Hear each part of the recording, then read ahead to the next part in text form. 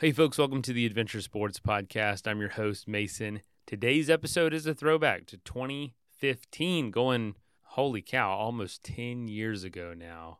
Wow, we're going to be 10 years old next year as a show. That is unbelievable. Well, anyway, let's dive into this one. This one was with Kurt, and like I said, going back to 2015 with Robyn, Benincasa, world champion adventure racer, and New York Times bestseller. And Adventure Racer caught my attention because I was just watching somebody attempt an FKT, an Adventure Racer, and I was like, we haven't done an episode on adventure racing in a while, and I think it's something that's starting to get a lot of people interested that might have been doing part of the aspects of adventure racing. I know adventure racing itself can have a lot of different elements to it. They're all, it's not like triathlon where there's three specific things you do. There can be a lot of things you do in adventure racing. So there's probably a race out there for you if you want to do it, but Robyn's going to tell us a little bit about what she does, how she's done it, and all about, becoming an eco challenge adventure racer, CNN hero, New York Times bestselling author, and also founding and running her Athena Foundation, a nonprofit, as well as her 3-time Guinness World Record distance paddling adventures. So she has done another episode with us that we might feature as well in the near future. But hope your year's going off well, 2024. Please share this show with somebody that you think it would mean something to. All right, let's dive in.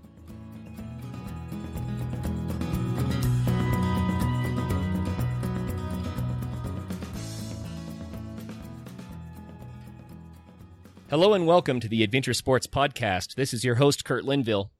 Today we have 2-time world champion adventure racer Robyn Benincasa. Robyn holds 3 world records for distance paddling. I'll let her explain that. She's an inspirational speaker extraordinaire. Awesome.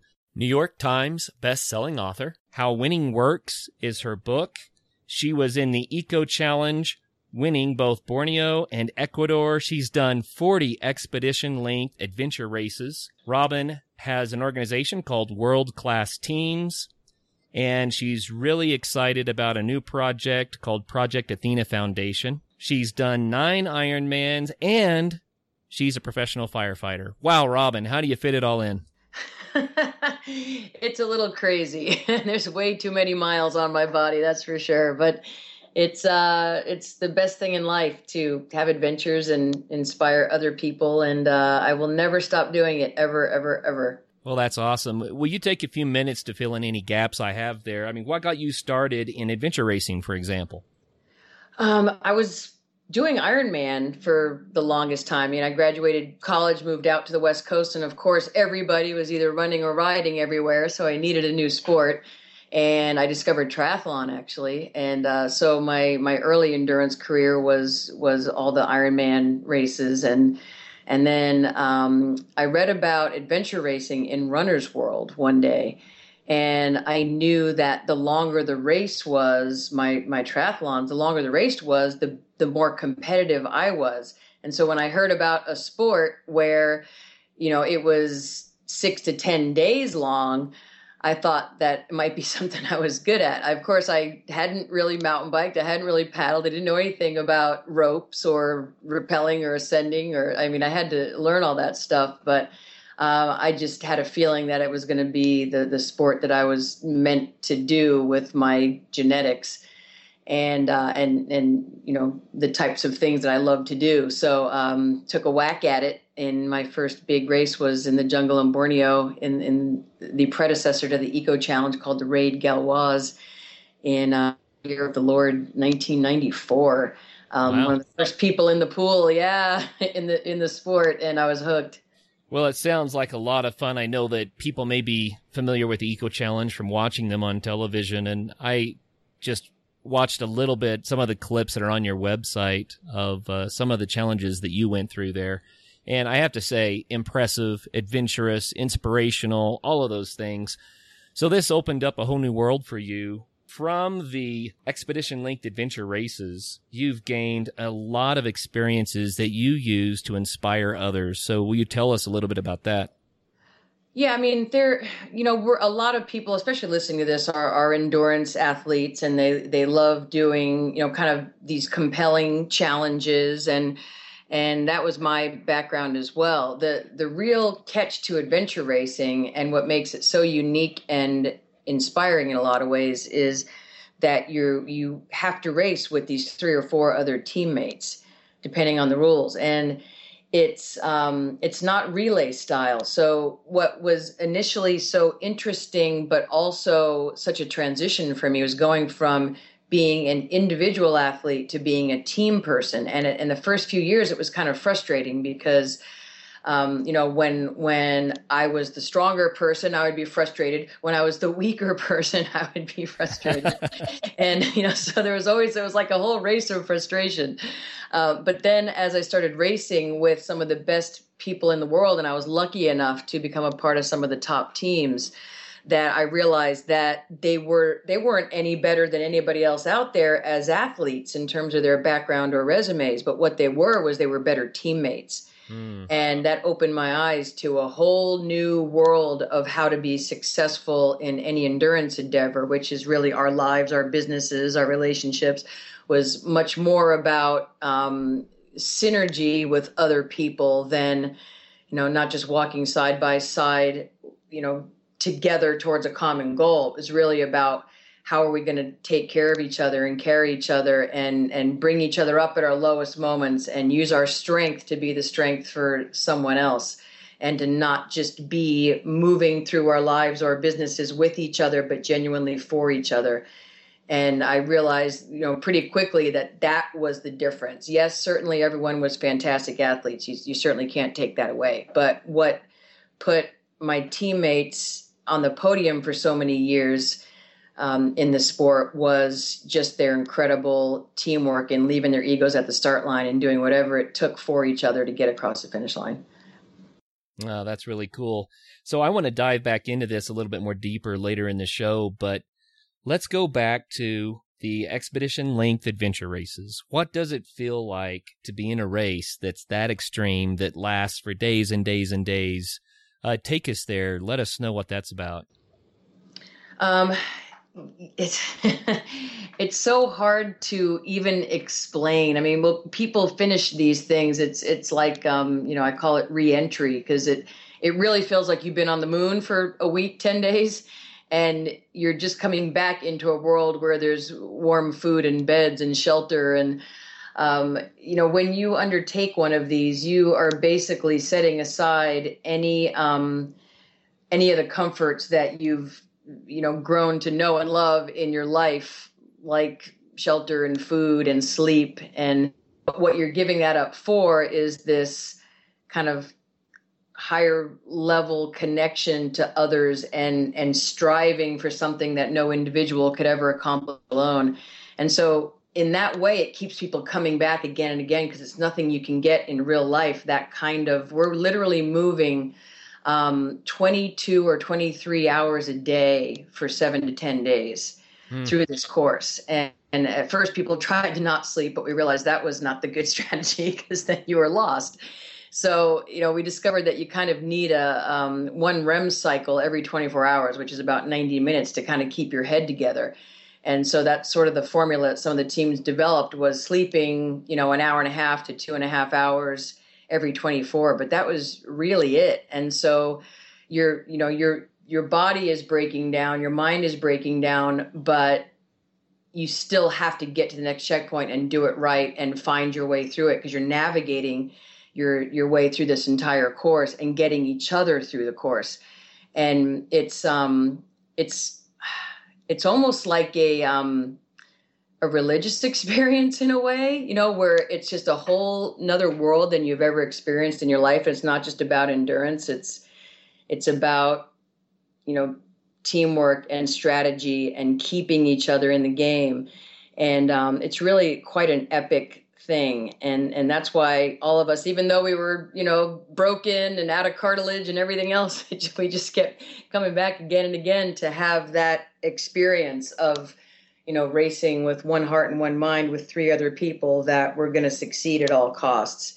And it kind of makes you realize what some of our original like explorers and adventurers, must have gone through. The nice thing for us though is you have a radio and a helicopter's coming to get you. Ernest Shackleton and and those folks didn't have any of that. But it's nice to, in a way be able to experience some of what our earliest real explorers did, but in a kind of interesting competitive format. Story Musgrave on our interview made mention of athletes like you, and he said, what I did was nothing compared to those people. I think he's generous because what he did took humanity in a whole new direction. But I think his point is well made that when you're doing something this extreme, it takes something special deep inside. You've got to reach inside and find something that can carry you through. What was that for you? Well, obviously, a lot of it is internal drive, but at some point that's gone. Certainly physically and spiritually and emotionally, every single person out there gets to the end of their rope at some point. And I think the driving force is always, wow, I can't let these three other people down. And ultimately in the long run, I can't let myself down. And there's, I think, just this, if you really can keep putting one foot in front of the other, or one pedal stroke in front of the other, or one paddle stroke in front of the other, you can get there. And it's such a metaphor for life in so many ways. I mean, when you come home from one of these things, you kind of have this feeling of, wow, nothing in my life for a long time I can ever say that was hard. I can't say it was hard to wake up early for this meeting, or it was hard to put 12 hours in at the office, or it was hard to, do anything really, because you always have this frame of reference. Like, well, 2 months ago, I was on a glacier at 3 a.m. trying to wake up and pull my skin off the ice so I could keep running. So, this is not so bad. But it just makes you realize how strong you really are when you have to be. And I think that a lot of people don't ever find their edge, or they don't really know what they're capable of. And I think a lot of endurance athletes do. I think that's what draws us, to things like that, is to say, wow, I'm so much stronger than I ever dreamed. And it's so much fun to find that out and to inspire other people to find out how strong they really are. Because we don't use much of our capacity in day-to-day life in America. We don't use much of our capacity to be strong. And, I think that's a lot of the draw for all of us. So if someone wants to get started and they want to go from couch potato, right, to adventure racer, what's your recommendation? How can people pursue this? Obviously, you got to get into some kind of baseline fitness with, just general fitness and stamina. But you need to learn a little bit about rappelling. You need to learn a little bit about paddling. You need to learn a little bit about mountain biking. And maybe just even take just local classes to just get a base of all those things. And then you don't have to start as extreme as you had to back in the day. It was pretty much your only option was, here's your 10-day race, take it or leave it.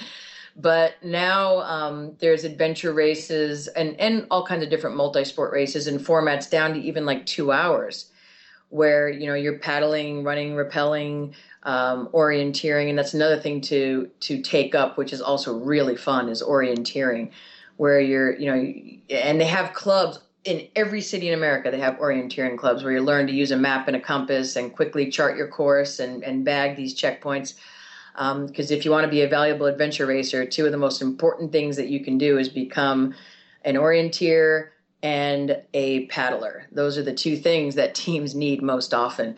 But you can go on to USARA, which is the U.S. Adventure Racing Association, usara.com, and find out where the races are in your area. And at first, you just grab a few friends and see who loves it and see who doesn't love it. And then, in the race, you discover who the other strongest people are. You look at the other teams and you look at the winners, and eventually you sort of just move your way up the food chain, and you ask some other people to race. And if you're great at it, you can move up the food chain pretty quickly. And, you don't have to do the big crazy races anymore. I mean, a lot of people love the 24-hour races. So it's, you get out there on a Friday, you race Saturday, come home Sunday, and you can be back at work, but you still have that experience of kind of pushing yourself with a great team. Let's take a quick message break and hear from the folks that help make this show possible. For those who embrace the impossible, the Defender 110 is up for the adventure. The iconic vehicle has been redefined with thoroughly modern design. The exterior is reimagined with compelling proportions and precise detailing. The interior is built with robust materials and integrity, and the capability is legendary. Whether you're facing off-road challenges or harsh weather conditions, the Defender 110 lets you go further and do more. Durability has been tested to the extreme. Cargo capacity means you have room for all your gear.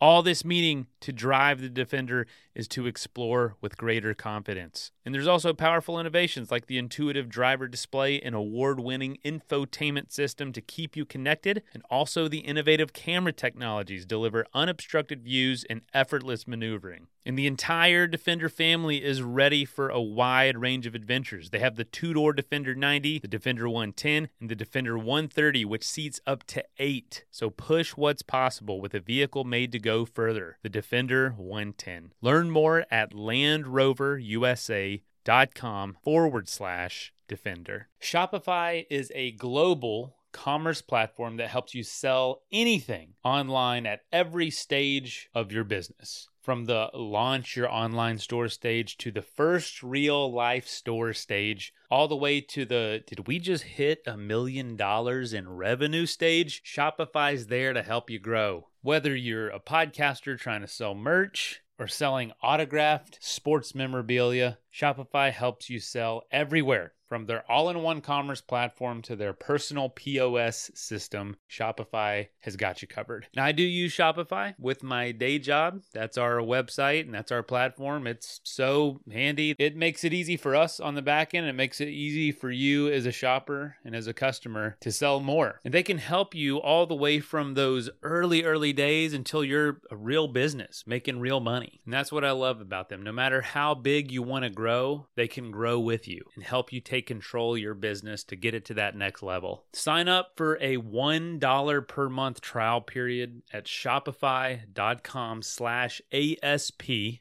all lowercase. Again, go to shopify.com/ASP to grow your business no matter what stage you're in. Shopify.com/ASP.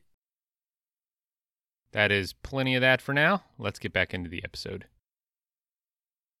Take us to a race, a memory that you have that really impacted you, something that made you say, you know what, I love this and I want to keep doing it. Can you tell us a story of one of your personal experiences? I don't know whether I was loving it at the time. My first race with the best team in the world, who at the time were called Eco Internet. It was a big race, the Raid Gauloise in Ecuador, and it was kind of the main big game in town. And it was the first time that they ever had an adventure race go to a huge mountain peak. And on day 3, after running for 75 miles, starting at 14,000 feet elevation, we had to summit a 19,700 foot active volcano. So we had to go to almost 20,000 feet after minimal sleep 3 days into a race. And we were just all an absolute disaster, as you can imagine. And we all looked pretty terrible coming into the hut at 15,000 feet where you started the climb. And we were at the front of the race with the French. And I was just a total train wreck. I was asthmatic and I was blue and I couldn't breathe. And it was just I was falling apart. Just my lungs and my oxygen and I just was like, I can't go any higher. I mean, I had a fever. It turned out I had 102 temperature when they took my temperature later. I mean, I was just a mess. And so in the race, we looked so bad at the front of the race that, the top 2 teams looked so awful 3 days in that they changed the rules of the sport right then and there to say, you know what, all 5 of your teammates don't have to get to the top. as long as 3 people get to the top, you can continue. Because up until this point in adventure racing, if one person wasn't able to complete the race, your whole entire team was disqualified, which are still the rules that stand today.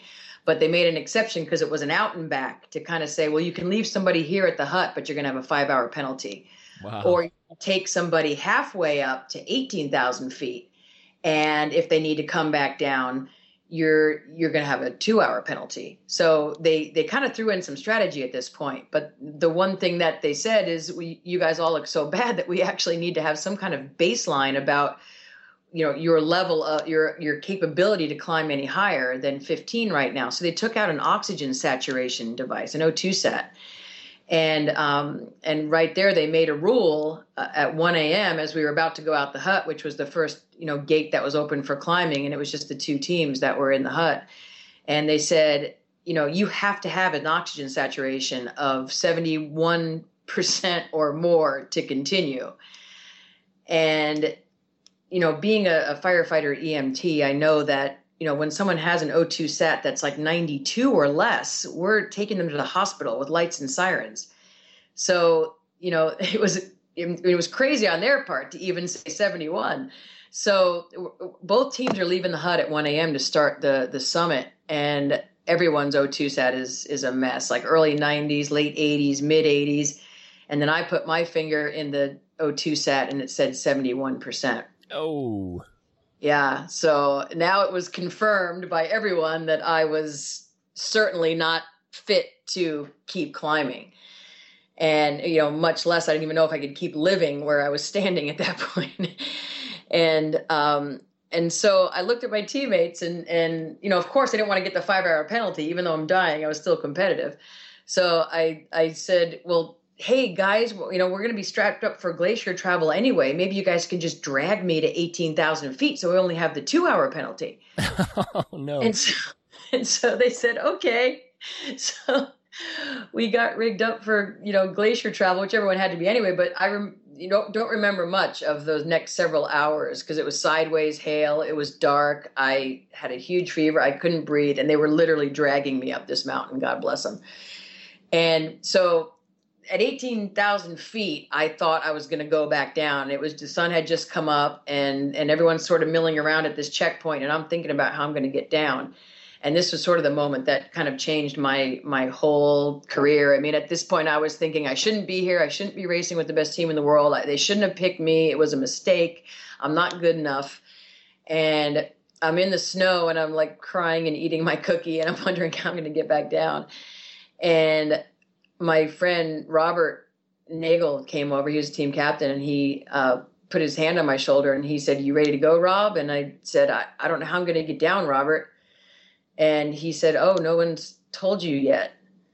Like, what do you mean no one's told me yet? What's happening? He said, "Well, the doctor at the checkpoint is saying that John, who's John Howard, another of the greats of the greats, amazing man. He said, the doctor's telling John Howard and I that we have high altitude pulmonary edema." Oh no. And he's telling us we have to go down. Said, so the only way for us to stay in the race is if you go up. Wow. Yeah. And I mean, talk about a complete mental turnaround, and he looked right at me and he said, "You can do it, Rob. You can do this." And because he believed, I believed. Like I was like, well, if the best guy in the sport believes, maybe, maybe he's right. Maybe I can do this. And the man, like in that moment, literally changed my whole life, my whole perspective of myself, my whole being. Like you actually see in the video at that point that I stand up and I start nodding my head. Yes, yes. Just all the nonverbal cues was that I was going up and I believed that I could do it. And he and John went back down and we got the 4 hours of penalties and myself and the other 2 guys went up and summited it at 19,700 feet. Still just ahead of the French. And it was just kind of the reason that I bring up that story is it just shows you the power of the mind and the power of great leadership. When someone really believes in you that much, believes in you so much that they convince you, that you can do this. And when they give you that challenge and that respect to say, you know what, the best people in the sport aren't going to be able to pull this off. It's up to you now. And when you allow someone to rise to the occasion like that, just the power of that. And literally in that moment, I went from being kind of a girl from sea level who didn't even think I was going to make it through the day, much less through the race and win the race, and that I didn't belong there. Suddenly I started thinking like, I belong here. This is my team. This is the level in the sport at which I belong. And it happened like literally over a span of 30 seconds. What a transformation. Yeah. I mean, amazing. And we went on to, obviously it was 9 days for the win, that race, like literally 9 days for the win. And we finished just a couple hours ahead of the French. Wow. That's a remarkable story. There are people all over the world who need that turnaround. They need someone to affirm them to the point that they say, I can, I will. Mm-hmm. And that's my favorite thing. That's my favorite thing in the world to do, is to give that gift that my guys gave me for so many years. In the Adventure Sports Podcast, one of our major themes and purposes is to try to encourage people to go out and challenge themselves and find out what they're made of, and to take the lessons learned back to everyday life so that they can live richer, fuller, bigger lives. And this is a perfect example. It's just amazing. And you don't have to do an adventure race for 10 days. No, nobody, who would do that? That's stupid. To gain these lessons, it has to be something that is just your own personal enlargement, your own personal experience, Yeah. And so for some people, that's a walk around the block.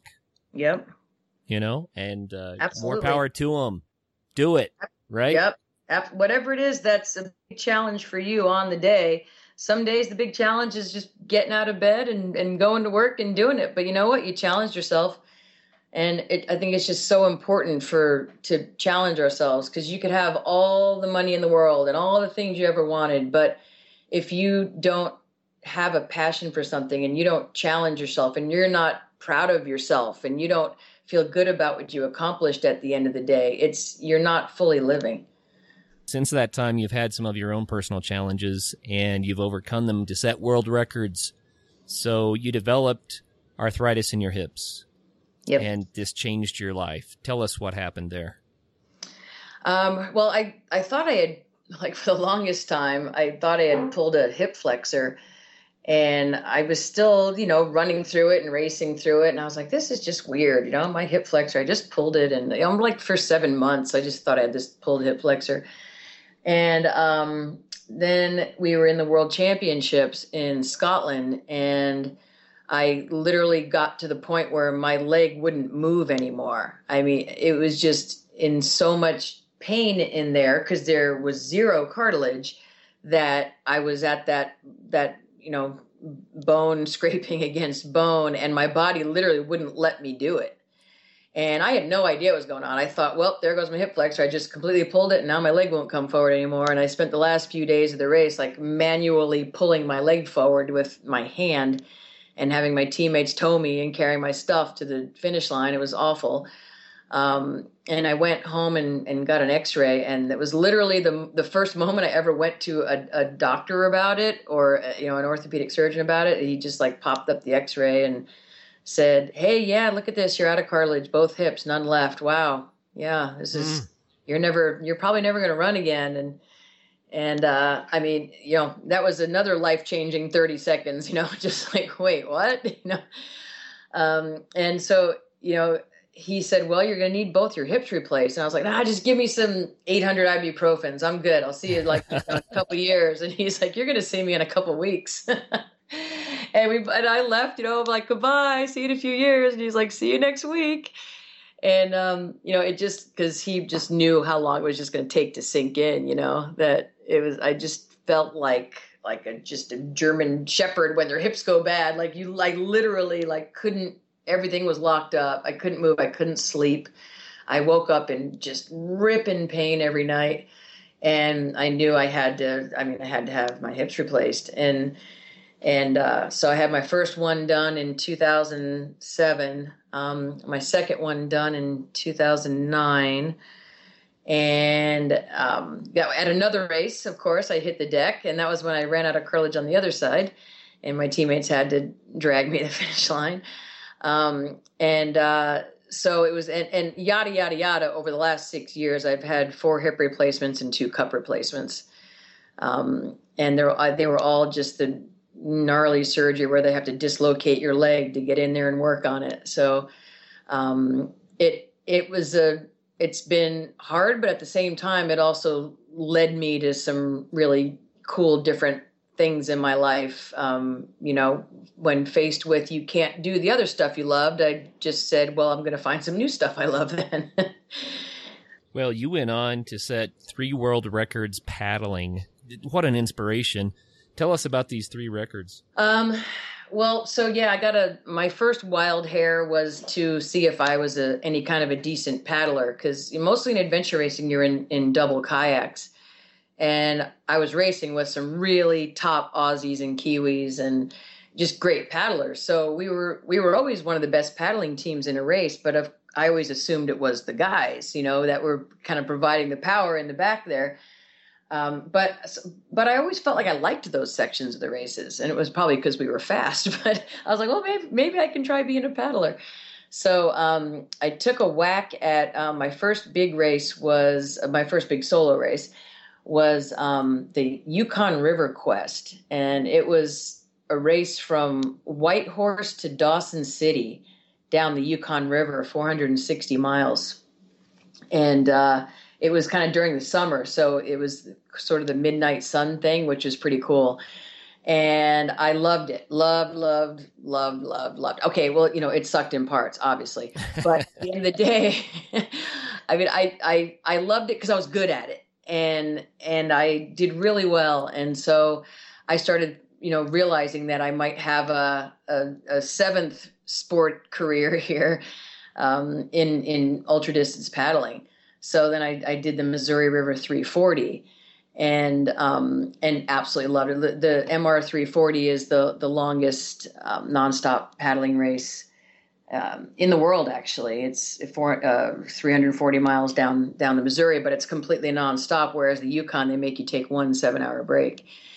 And I discovered a talent that I never even knew that I had. My first MR 340, thankfully, and it was a very, very cool thing, and I was so surprised. I set the women's course record.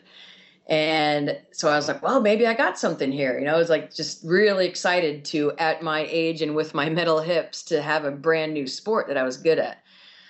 So then I started taking whacks at 24-hour records and was able to get the 24-hour flat water Guinness record, and then the 24-hour moving water Guinness record. And then a year and a half ago, I set the 24-hour stand-up flat water paddling record.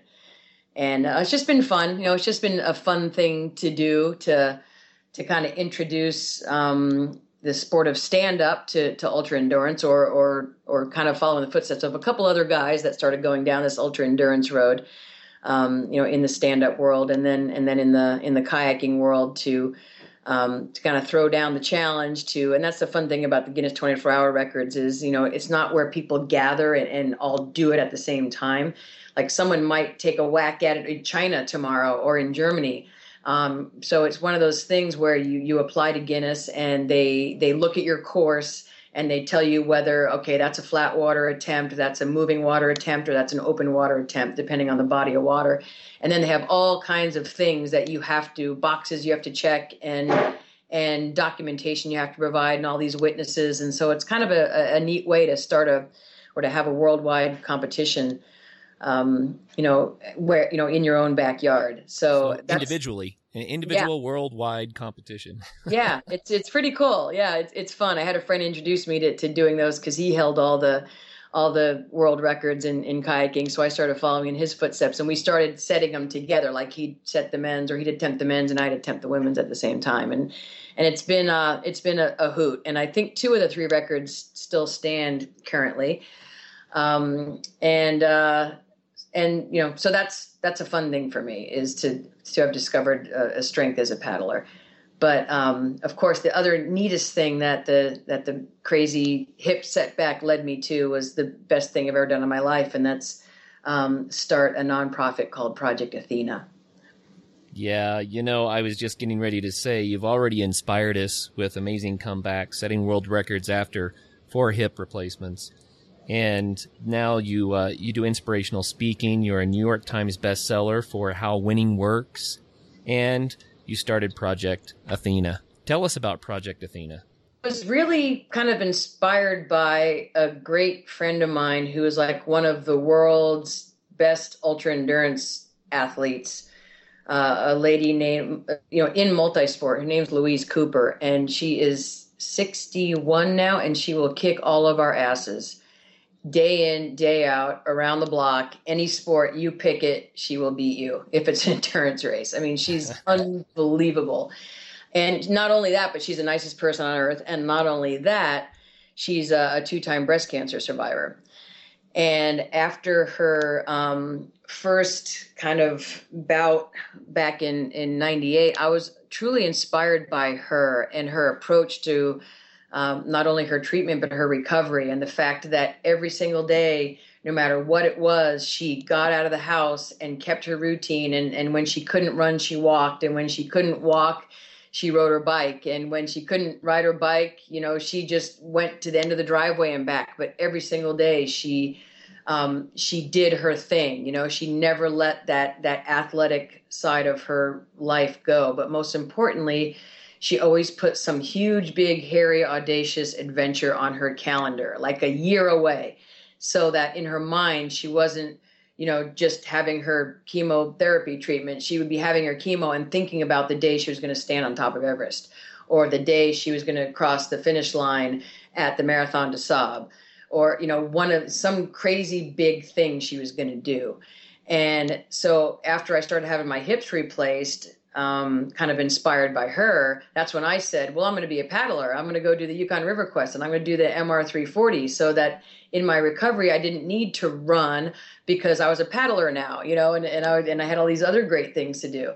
So, based on kind of that inspiration, the idea came to me that, well, maybe we can do this for other people, and it started out to be other women, like to say, yes, you're a survivor of a medical or traumatic setback, but we're going to provide this great environment for you where it's not about the setback, it's about the comeback. And we want to provide this great comeback party for you in the form of usually an endurance-related adventure, often multi-sport, which is our background, so we're good at coaching it. And just in a way that will really help you inspire and amaze yourself again and your friends and family, so that they're not worried about this weak person. They're suddenly going, holy badass.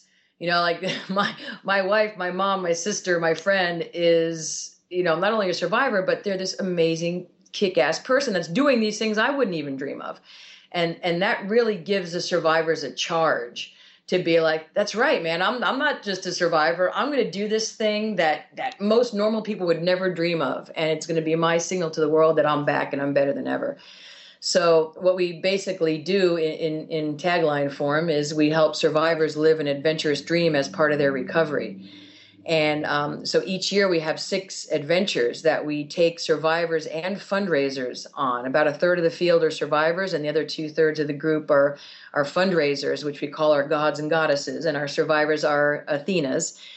And there are things like we have a hike called the Harbor to Harbor, where we hike from Oceanside Harbor to San Diego Harbor down the California coastline, 50 miles in 2 days. So you're hiking a marathon a day for 2 days. Wow. Then we have the Grand Canyon rim to rim, where we hike all the way across the Grand Canyon in 1 day. And we have the rim to rim to rim, where we hike all the way over in 1 day and all the way back the next. And then one of our really popular adventures is, we call it the Florida Keys to Recovery, where we start in Key Largo and we kayak and bike ride each day, 40-ish miles or so, and 3 days later end up in Key West. So we kayak and ride 120 miles from Key Largo to Key West and camp on the beaches. And then we also have next year a Santa Barbara 24-hour adventure race where we're going to all stay together and navigate together and paddle and ride for 24 hours in Santa Barbara. So they're all these adventures that are crazy and your family shakes their heads, but at the same time, we train you and they're totally doable for non-ultra people, just for regular cool people are doing these things. And my friends like Louise and I are their trail angels, and we train them and facilitate their success and make sure we're all doing as a team whatever it takes to get everyone across the finish line. Let's take a quick message break and hear from the folks that help make this show possible. For those who embrace the impossible, the Defender 110 is up for the adventure. The iconic vehicle has been redefined with thoroughly modern design. The exterior is reimagined with compelling proportions and precise detailing. The interior is built with robust materials and integrity, and the capability is legendary. Whether you're facing off-road challenges or harsh weather conditions, the Defender 110 lets you go further and do more. Durability has been tested to the extreme. Cargo capacity means you have room for all your gear. All this meaning to drive the Defender is to explore with greater confidence. And there's also powerful innovations like the intuitive driver display and award-winning infotainment system to keep you connected, and also the innovative camera technologies deliver unobstructed views and effortless maneuvering. And the entire Defender family is ready for a wide range of adventures. They have the two-door Defender 90, the Defender 110, and the Defender 130, which seats up to 8. So push what's possible with a vehicle made to go further. The Defender 110. Learn more at landroverusa.com/Defender. Rodeo season is going to be kicking off soon, and I like the rodeo. I like going to the rodeo. I like going to cattle auctions and all sorts of those activities, and I want to look the part while I'm there. I love Tecovas as my go-to boots company, and if you've ever been in one of their stores, it's an amazing experience. Their motto is "Don't go gently." They are my favorite cowboy boot, and they bring a fresh perspective to heritage boot making, and they carry forward all those time-honored traditions and quality you will find in a great pair of cowboy boots. But they're innovative on comfort, style, and service. They have Western boots for men and women and are handmade from the most premium leather and follow over 200 time-honored individual steps in their boot making process. Pretty cool. They're Austin designed, Texas tested, and handmade. And if you want to go to one of their stores, it is an amazing experience. They take customer service to a whole new level. But if you can't make it to a store, Tecovas delivers the most premium quality and most comfortable Western goods right to your door. Visit tecovas.com. And as a special opportunity just for you listeners, Tecovas is going to throw in their best-selling trucker hats or a ball cap for free into any purchase over $100 at tecovas.com. Just use the code ADVENTURE at checkout. Again, that's Tecovas, TECOVAS.com, and use the code ADVENTURE at checkout to add a free hat to your order over $100. That is plenty of that for now. Let's get back into the episode. In some of your motivational speaking that I heard online, you told a story about when you were on one of the adventure races and your team captain, you were getting ready to run, and the team captain says, "Okay, everyone, into your packs." Mm-hmm. And it was that kind of teamwork. Explain what that was about for us. Well, it was sort of the first time that I was aware of. It was the first time I raced with the best team in the world. But right before the start line, our team captain basically kind of said, "You know what? Everyone's carrying their own mandatory gear, but I have a different idea of the way we're going to work this." And he started taking some of the weight from some of the slower runners, myself included, started taking some of the weight, like our climbing gear, our extra shoes, anything like that, and giving it to the two stronger runners. And it was kind of the first time I was aware of people not just carrying their own individual gear and kind of doing the commonly understood version of teamwork, which is walking side by side towards a common goal. he had a whole different idea of the way we were gonna do this. And he basically took the bulk of the weight, handed it to the two strongest runners, and I was just standing there with a water bottle. And, we weren't really sure how this was going to work, but it turns out that it was absolutely, a stroke of genius, because it wasn't just, a world where everyone just looked out for themselves. He was kind of saying, well, now we're all responsible and accountable for getting each other across the finish line. And in that world where you're caring about the 3 or 4 other people around you almost as much as you care about your own performance, I mean, it's amazing, because whereas every other team had one person caring about each of their own success, on our team, we had 5 people caring about 5 people's success and looking out for each other. And when someone was struggling, we'd take more of their weight. Or if someone was strong, we discovered a cool way to make a little tow line, like one of my teammates cut a piece of bungee cord off the netting in the back of his backpack and tied it to the bottom of his backpack and made a little tail. So there's like a bungee cord tail off the bottom of his backpack, so that if someone was struggling, instead of stopping to swap out weight, the person struggling the most could just grab onto the tow line and be pulled along with the strongest person. And, throughout the entire race, we kept doing that over and over, shifting weight, tow lines, encouraging each other. And we discovered really, in that race and in that kind of yearish, the importance of not just being a bunch of world-class individuals who very often didn't get to a finish line regardless of their talents. We realized that, you got to be a strong athlete, but the most important thing is to be a strong teammate and to have the entire team, there not just with each other, but for each other. And just that tweak in thinking is what made us world-class adventure racers for years and years and years after that. We were never the best athletes. We were all in our 40s and 50s, and we came from all over the world, and we never even trained together. But it was really just that mindset of I'm going to take care of this person next to me. I'm going to care about them as much as I care about myself. That changed everything and got us through every challenge and got us through every low point. And I mean, there was almost nothing that could keep us from crossing a finish line at the top of the pack. I mean, maybe not first, but kind of in the top 5, because we slowed down less than any other team did. I mean, all the other teams had to wait for their slowest or most broken person, and we just took ours with us. That's remarkable. Now rewind to Project Athena. Yep. It's this type of teamwork that allows people, I think, to be really successful when they're overcoming their own challenges. And I'm sure that you're applying that in Project Athena.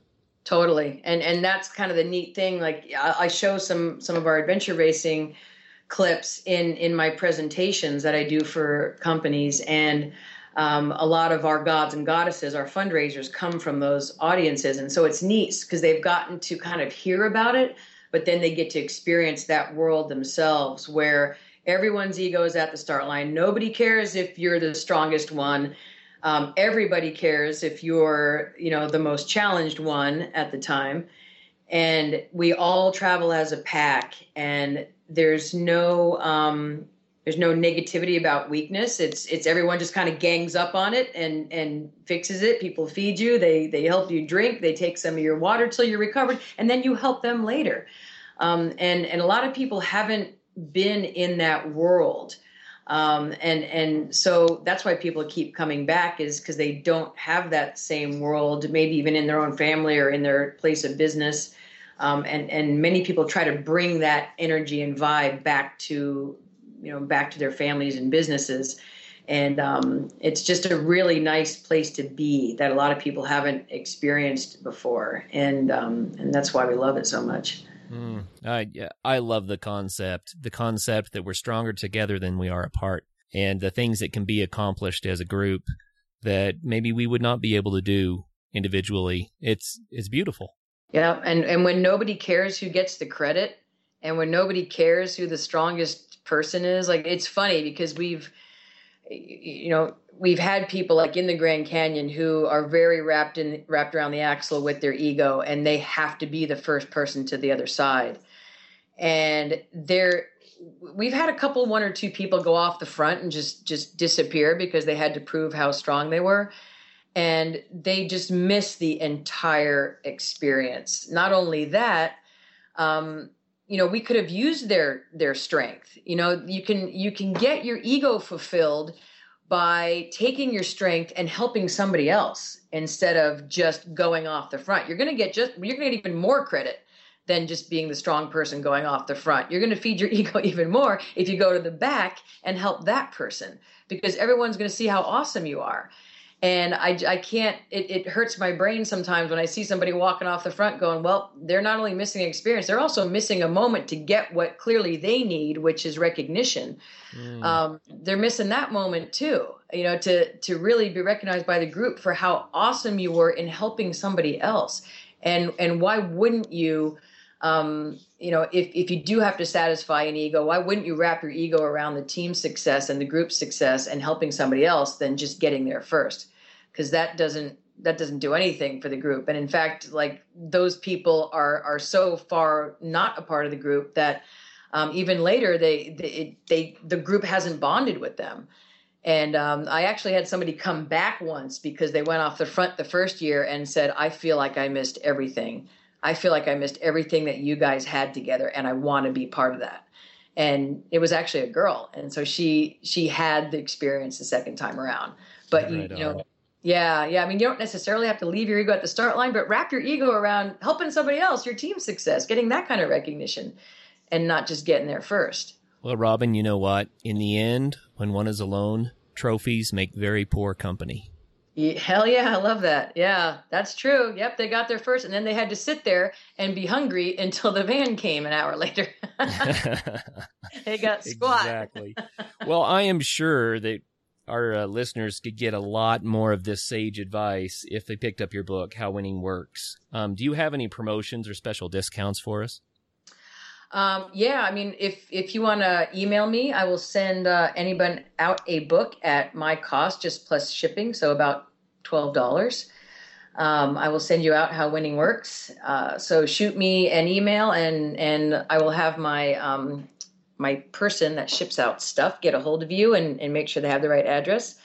And then if you come on one of our Project Athena adventures, the website is projectathena.org. Project Athena, like the goddess, .org. And you can sign up to be a god or a goddess, or if you know a survivor we can help, they can apply also on projectathena.org and sign up for one of our adventures. And if you mention, how did you hear about us? If you mention the podcast with Kurt, that is the way that you found out about us, we will take $250 off the amount of money that you need to raise to come on an adventure, which for most of our adventures is $3,000, and we cover all your expenses aside from your flight. So we cover your food, your hotel, your transportation, your campground, whatever it is. And all you need to do is land in the airport that we tell you to land in, and we do everything else for you, rental equipment, housing, everything. So we would love to have you come on an adventure with us. And if you mention this podcast, we will, you only have to raise $2,750 instead of the $3,000. Right on. So just mention the Adventure Sports Podcast, and you're going to fix them up. Yep. That's great.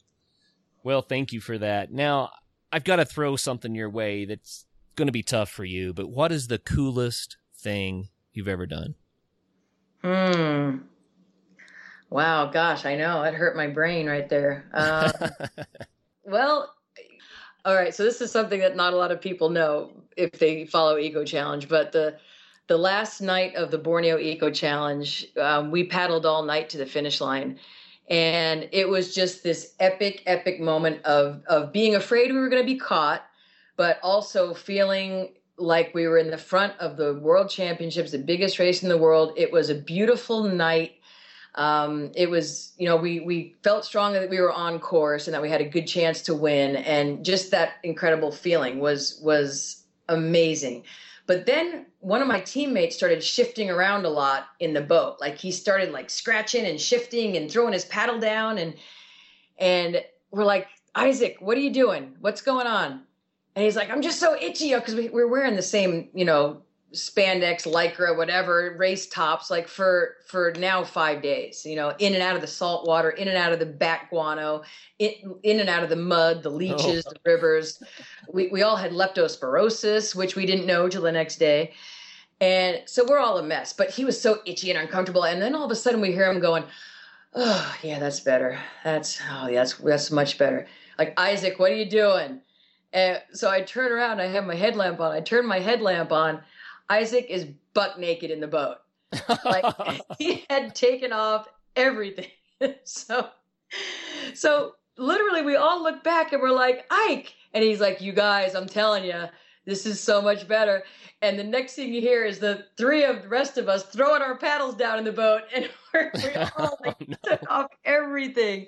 So we could just like feel the cool night air, and it was like the most epic feeling like in my entire life to not have that nasty lycra disgusting thing on anymore, and to just have this cool air over all my sores and leech scars. And we paddled all night to the finish line completely naked. Well, that is a true example of less is more, I tell you. We put on our jerseys for one of the checkpoints, but that was it. Well, that's a new angle on extreme sports for sure. I love it. Oh, that's fantastic. Well, Robyn, thank you very much for your time today. Your stories are amazing. You are an inspiration to me, and I know that you inspire many others. Once again, can you give us your email address and how people can get in touch with you? Yep, it's Robyn, ROBYN, at projectathena.org. Robyn@projectathena.org is my email. My personal website is worldclassteams.com, worldclassteams.com. And the book is How Winning Works. And to come on an adventure, you go to projectathena.org. That's all the ways you can get in touch. Right on. So I first looked for How Winning Works as an audiobook because obviously I love audio. I'm a podcaster, right? I didn't find it. Is it going to be an audiobook? That's a fantastic question. I guess it will be at some point. Right on. I'm glad to hear it. Well, I know that it's available everywhere else that people want to look. And if they email you, then they can get the cost plus shipping version, which is even better. Yep. Right, we'll send it out. Well, Robyn, thank you again for your time today. Thanks, Kurt. That was fun. And thanks everyone who listened. Until our next podcast, everyone, get out there, challenge yourself, find out what you're made of, and have some fun. Woohoo! First of all, thank you so much for listening. It means the world to us that you choose to listen to the show. If you'd like to help us further, you can leave a review on iTunes, share us with your friends, your family. It goes a long way to growing the show. You can also support us financially through patreon.com/adventuresportspodcast. Link is in the show notes. And also, if you have an idea of who could be a good guest for the show, we're always looking for people to tell their story about the outdoors or adventure. So if you know someone, please reach out. Email us at info@adventuresportspodcast.com. And until then, get out there and have some fun.